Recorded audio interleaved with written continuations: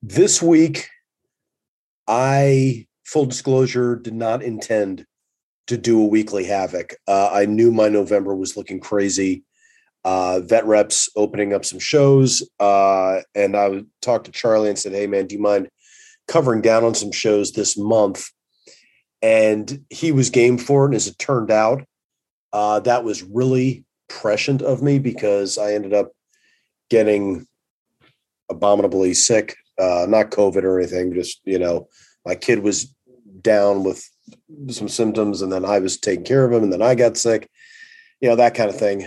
So couldn't have gotten to the show anyway. So I was extra grateful that Charlie and I had thought ahead and Charlie was covering down. His guest for this episode was Sam Jacobs. So he made it a spotlight episode.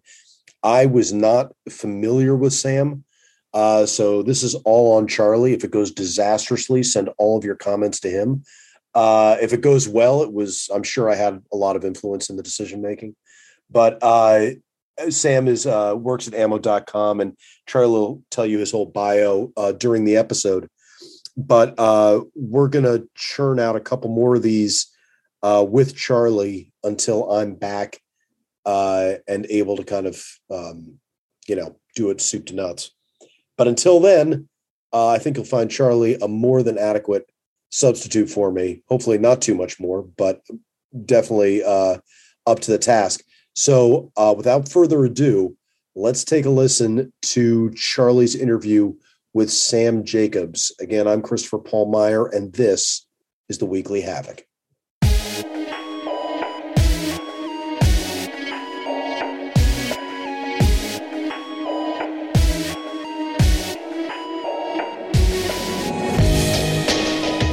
Hello, everyone, and welcome to the Weekly Havoc, the show by and for readers of the Havoc Journal, where every week we take on the hot topics of the day and try to make a little order out of chaos.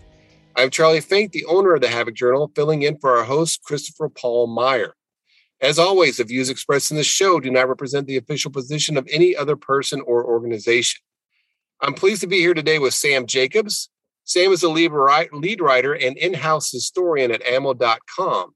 His recent articles include A Distributed Capacity for Violence, A Brief History of Weapons Technology and Political Power, as well as Righteousness plus Force in America, The Trap of Righteousness Activism Coupled with State Power.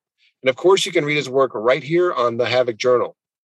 Sam is also the managing editor of news.libertasbella.com. You can find him on Twitter until he gets rebanned at Sam Jacobs 1776.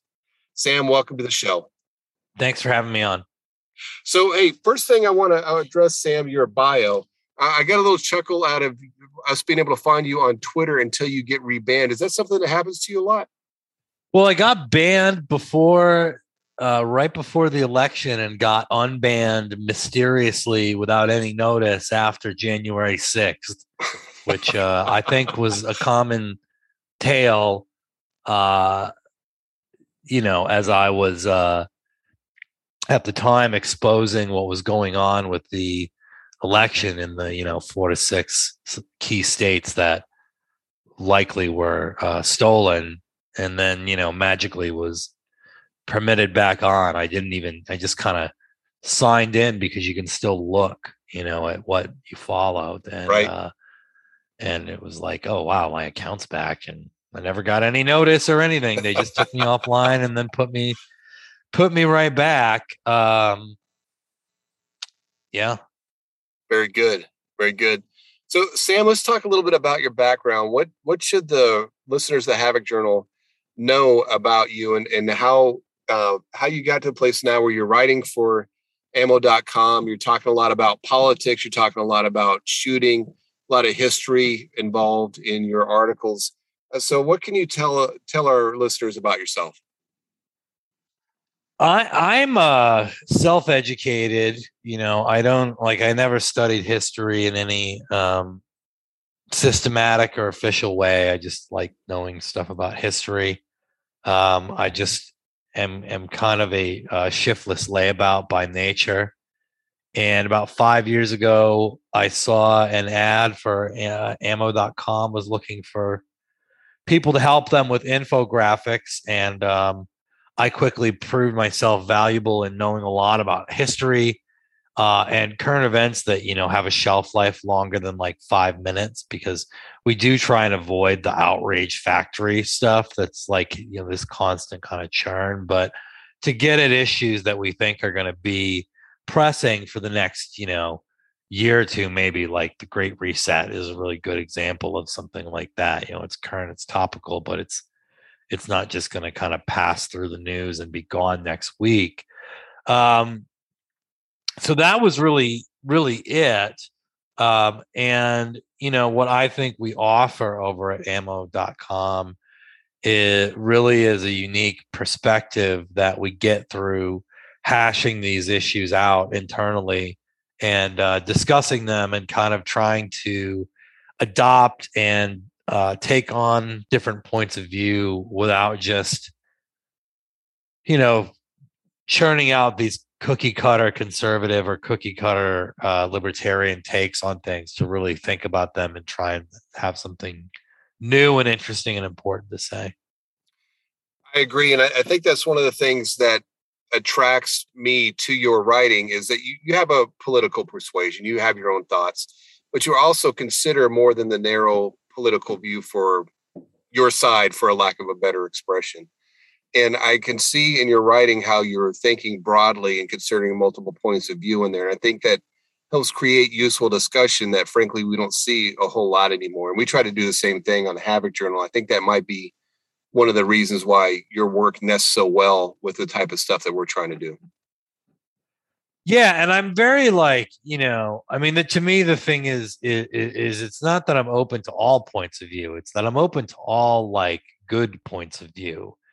And I think that there also is, anytime that you start getting into there being a sort of official, industry that writes around a certain ideology, doesn't really matter what it is, you tend to start getting some degree of like groupthink and, and people start missing their blind spots. I think is a really good way of putting it, probably better than groupthink. But and so I think that given we have a pretty like diverse crew, ideologically speaking, in the background at ammo.com.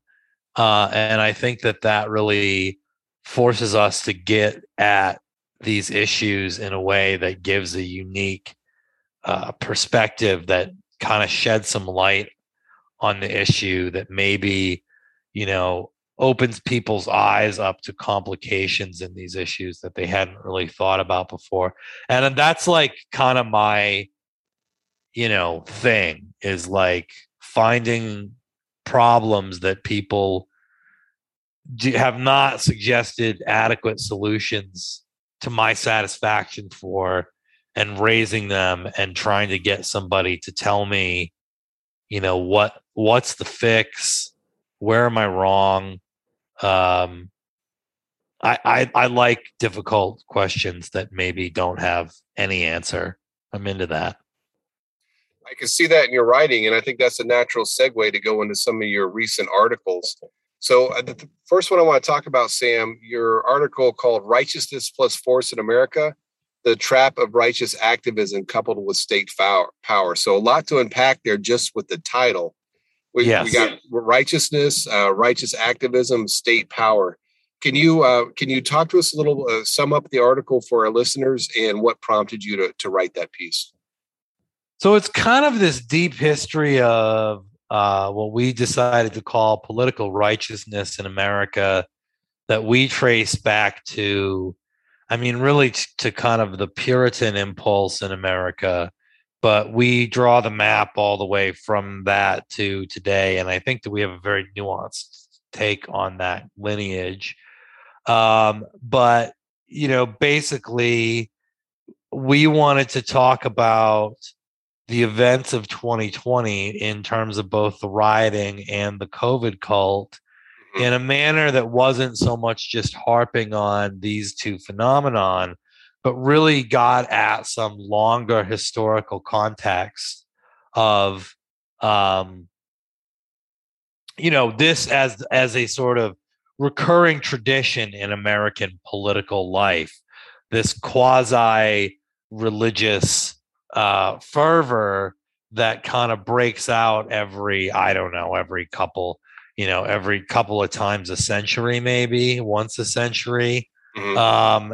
And examining it from that perspective, but also examining it in terms of where that disconnects from the early progressive movement, which had a lot of explicitly religious sentiment in it, to secular progressivism, which has none but retains, some of these puritanical features, like the deep concern with, you can't just do the right things. It has to go to the very core of your soul, that you bend the knee to the woke mob.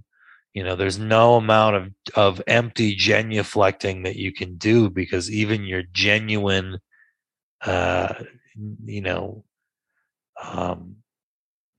kneeling before this is that's not enough. So that's kind of where I see the connection, that it has this.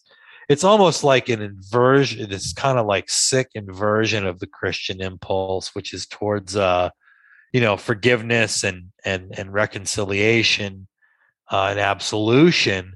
Whereas the woke religion, none of these things exist for them. It has that impulse of like carrying guilt and carrying something like original sin, I suppose, but it lacks any mechanism for absolution. Absolutely. So how does that tie in with the state power aspect for your article? Well, I mean, they've periodically and increasingly capture the power of the state. I mean, they certainly have it now.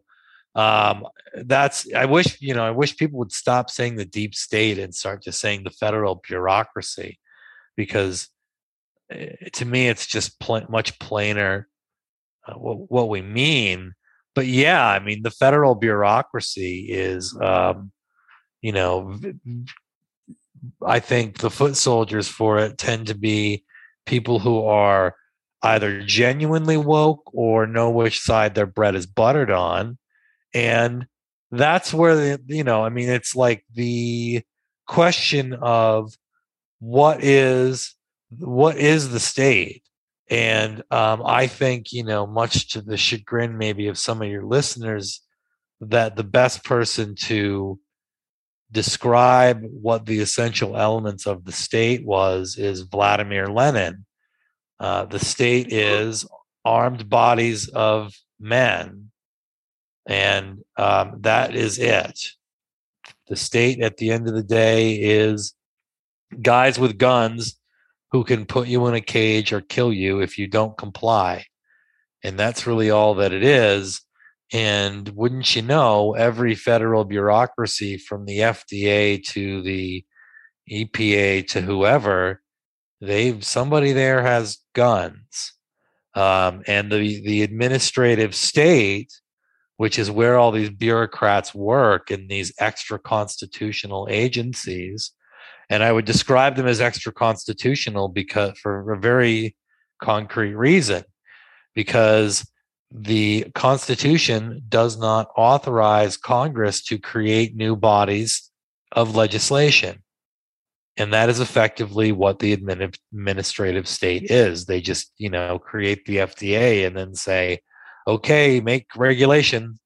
And that takes the place of legislation. And so, but these positions are largely occupied, again, either by the actually woke, or however you seek to describe them, or people who just are smart enough to know, to see the writing on the wall.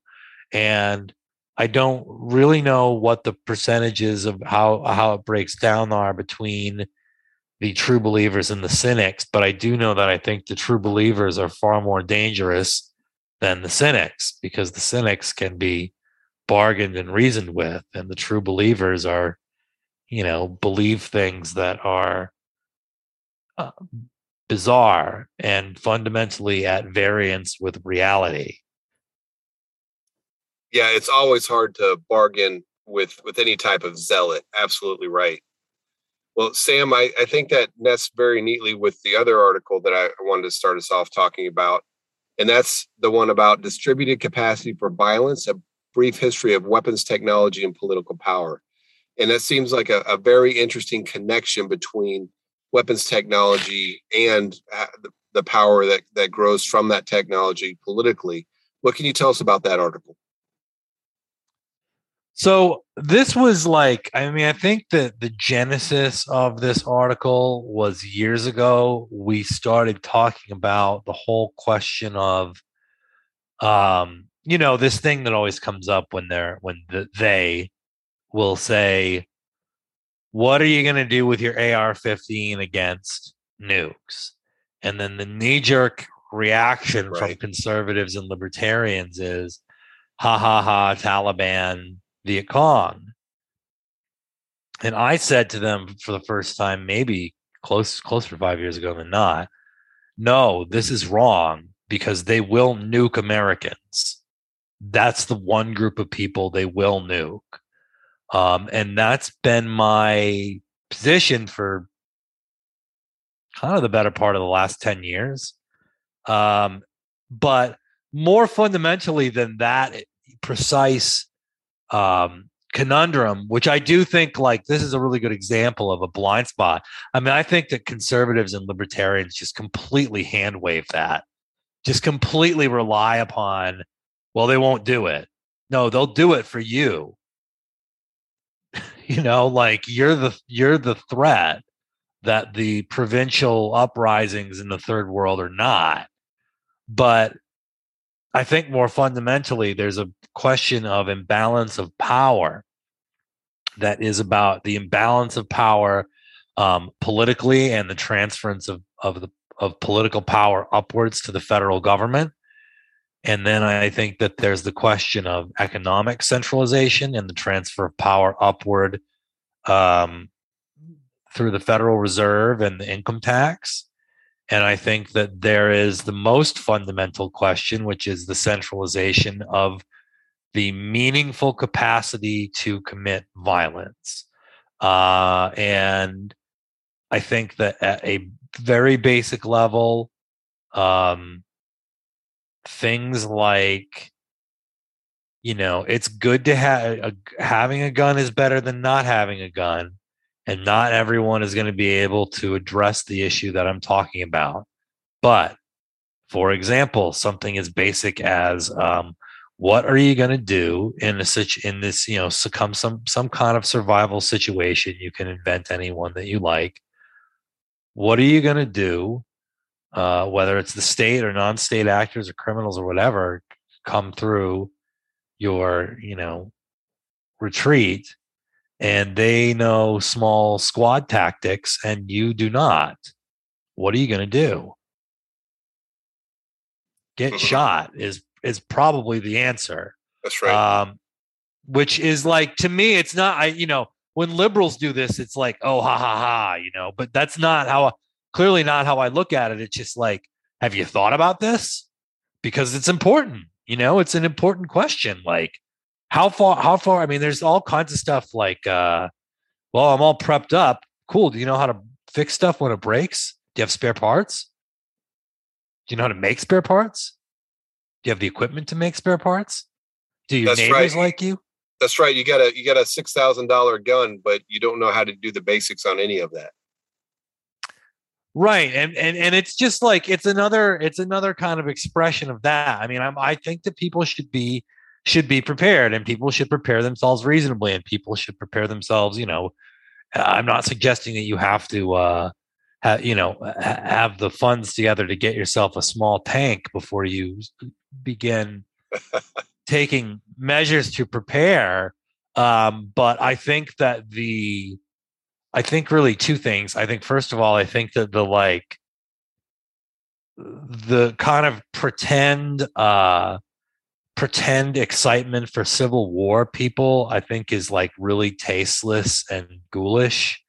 And I think that the, you know, pro-liberty and patriotic Americans have not really reckoned with the disparity in their ability to commit meaningful violence as opposed to the United States government, which has terrifying and godlike capacity to do violence.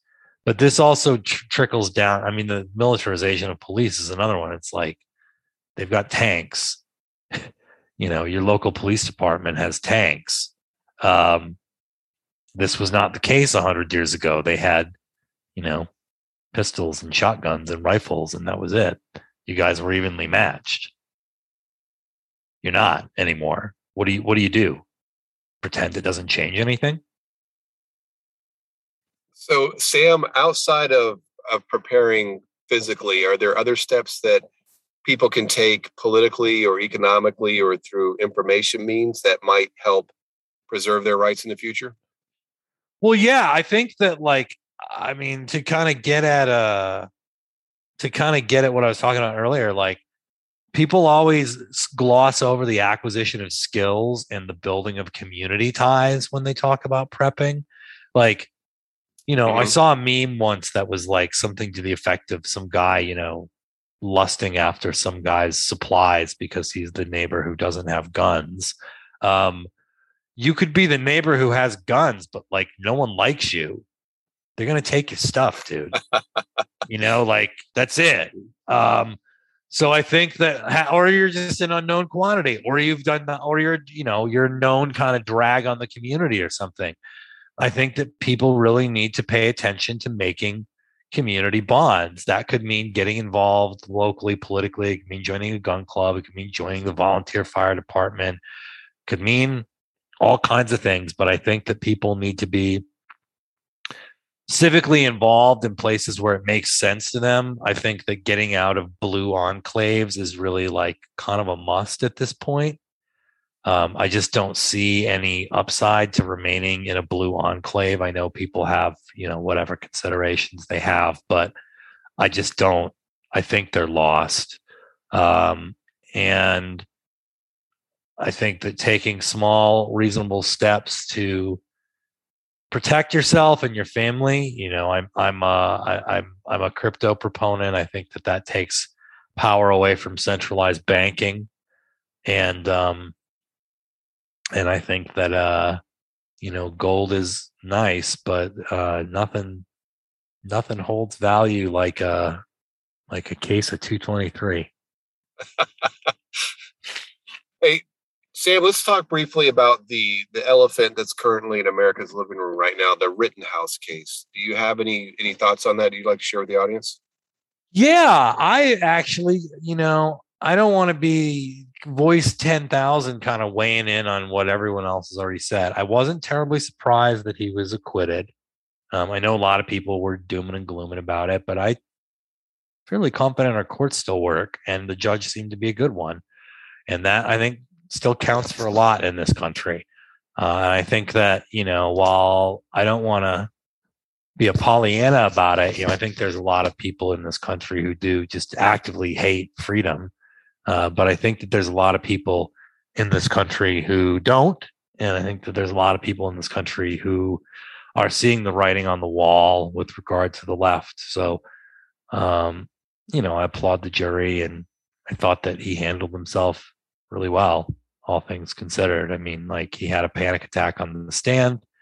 I feel bad for him. I think that that was the only time I really felt bad for him, though, because this was my kind of unique take on the Rittenhouse thing.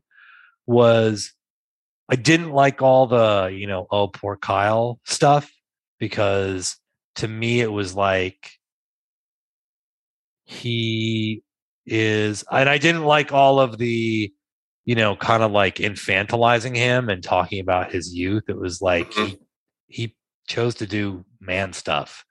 And I applaud him for that.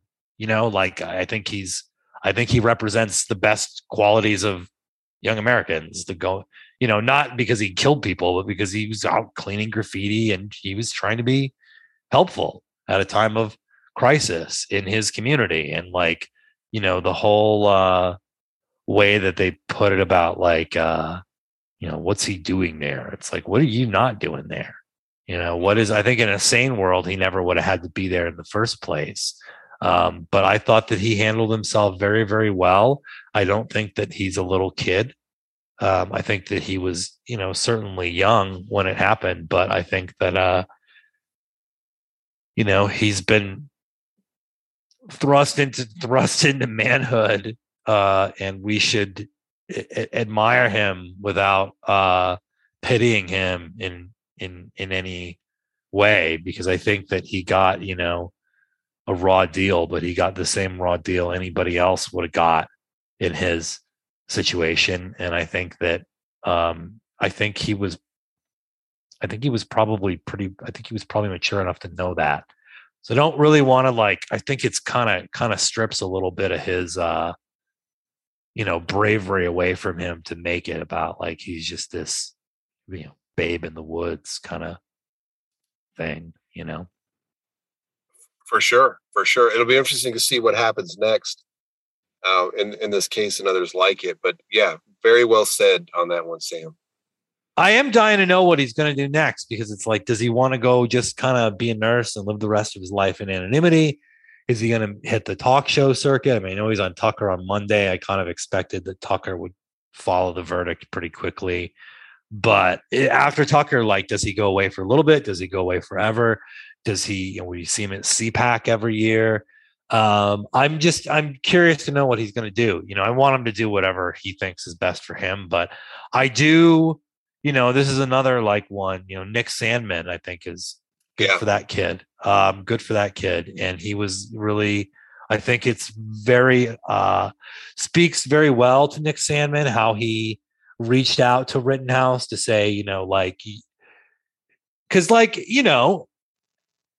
a grown man, never mind a kid who's, I know I just said he's a grown man, but you get what I mean. He's 18. It's easy enough to go, you know what? I'm just going to let it go. I just want to get on with the rest of my life. And it's good to have somebody in your ear like Nick Sandmann going, you know what? How about you don't let it go? Right. And I'm curious to see what he's going to do. I wouldn't say I hope he does this or that, because I think that, Kyle Rittenhouse is the one who ultimately has to make the decision about how he wants to proceed with his life. And we shouldn't be glib or dismissive about how transformative he could disappear from view, Monday at 8:15 after he gets off Tucker Carlson. We can never hear from him again. Change his name, go somewhere, disappear, be a nurse. That's still going to be the most transformative moment of his life. And I think it's pretty clear that, he doesn't feel great about it. So I think we should all, be respectful of what it is that he wants coming out of this. But, who doesn't want to see the media pay out 9-figure settlements? Yeah. Just like they did in the Sandmann case, for sure. Right. So let's shift gears entirely for a minute, Sam. One of the articles on the Havoc Journal that you wrote that I really found interesting was your piece on Louis L'Amour. And I grew up reading his work and was very interested to see you write about him. So can you summarize that article for our audience as well?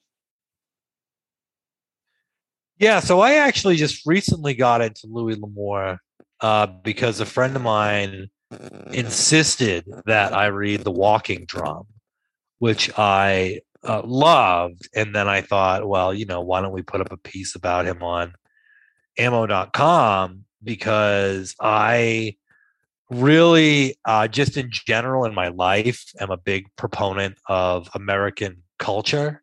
I think that, I don't know. I mean, maybe it's kind of obvious to say, but I think that America has a really great culture, and I'm not a Europhile, by any stretch of the imagination. I'm not one of these, yeah, there's cool and great stuff about European history and culture. Like no shade on European culture at all, but I'm not one of these people who's kind of, impressed by things because they're of European extraction. I'm very, very interested in American culture. And somebody like Louis L'Amour really documented American culture. I mean, a lot of the people that we have on our Forgotten American series, like even the people who just were writing stuff for Guns and Ammo in the 30s or whatever, they are, in my estimation, important historical figures because of their contributions to American culture, and we don't want to see them forgotten. Louis L'Amour had firsthand exposure to the West as it was kind of disappearing, which I found really interesting because I'm kind of just somebody who in general is interested in I don't really know how else to put it, but like decay and things falling apart and the end of things in general, and particular in the end of the American West. I mean, I love, Westerns where the premise is like he's old and the West has kind of disappeared and life's kind of passed him by, and he's, clinging to this life that is gone. I love, that's like my favorite kind of Western film. So to find out that Louis L'Amour was steeped in that era of like, bunkhouse, logging camp, old West, as opposed to the saloon gunfighter archetype, which I think is cool. But, I find it really fascinating that men were keeping that lifestyle alive, well into the 20th century. And so to have somebody kind of projecting that backward onto the true old West of, Billy the Kid and stuff like that, I just think is really cool and gives it a certain kind of flavor. And he's very smart. He knows a lot about history and culture. So.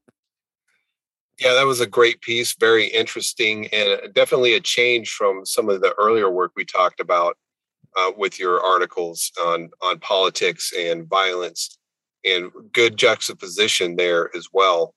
And the next piece I wanted to talk about was your article on Carbine Williams.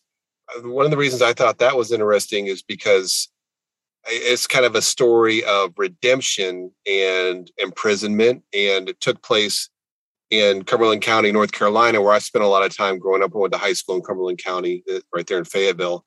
And it also fascinated to me that they would have a prisoner working on weapons. So can you talk to us a little bit about that article and some of the unique aspects of that? About which now? The one on Carbine Williams?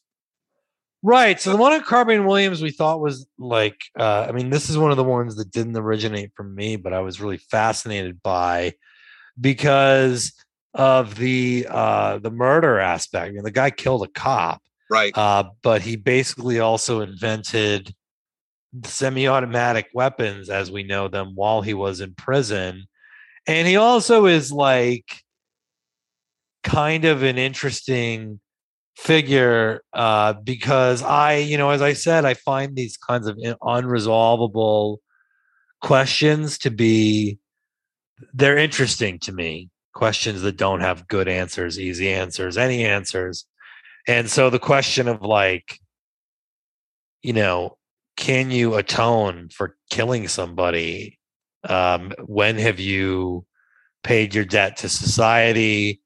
When should we stop viewing you as a murderer and view you as something else?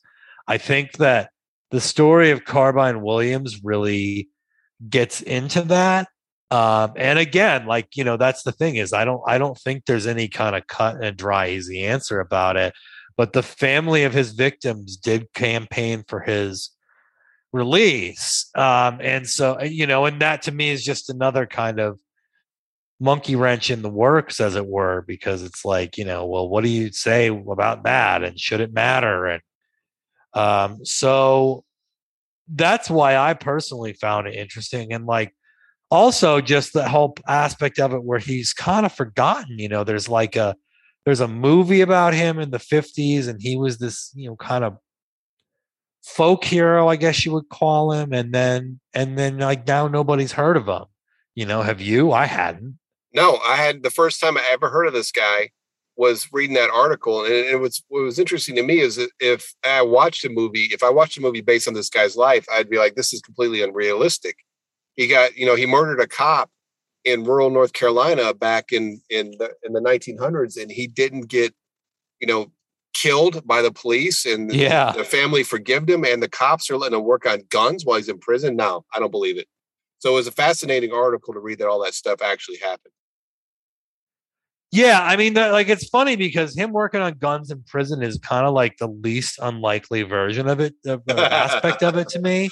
Because it's like, it sounds like that totally sounds like America in the 30s to me. Got this guy in the chain gang who's pretty good with machine tools. Why don't we put him to work making guns? Yeah, YOLO, buddy, let's do it. Yeah. Yeah, like, sure, why not? This is like, I don't know. Yeah, I that was like the least kind of shocking part of it to me was that they let him work with guns, because it just seemed like, I don't know, man, why wouldn't we? He's good with tools. Like, guy fixed my gun, But yeah, it was interesting to me, I like this. That's one of the things I love about working with ammo.com is, learning about, getting a chance to share stuff that I've learned about over the years, getting a chance to learn stuff about topics that I'm interested in, but never really delved into. A good example of that would be the writing I did about John Wayne. I love The Searchers is like one of my favorite movies, but I never really knew anything about John Wayne. I mean, I know liberals hate him, but like, that's kind of all I really know about him personally. And then this Carbine Williams thing is another bucket where it's like, I'd never heard of this, but like, what a cool thing to, learn about. Absolutely.